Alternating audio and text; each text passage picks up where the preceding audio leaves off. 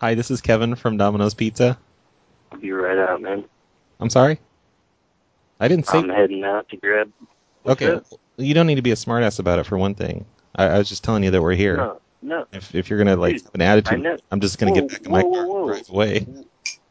This is bullshit. Hold on, big boy. I mean, what the fuck are you talking about attitude? I asked them to have you call me. I have feelings, too, God damn it.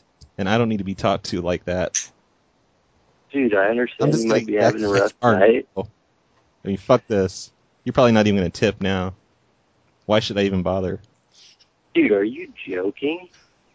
I don't joke at all. I'm a Christian. I just don't appreciate your attitude when I first called in. Yeah. So if you apologize, How did that...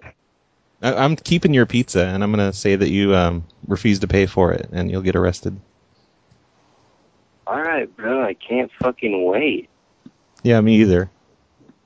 Where are you? I'll see you in prison, motherfucker. Hey. What? Hey, big boy.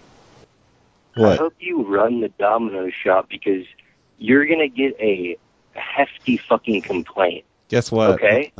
You're a pussy. You're not going to complain. You'll never do it. You don't have the balls.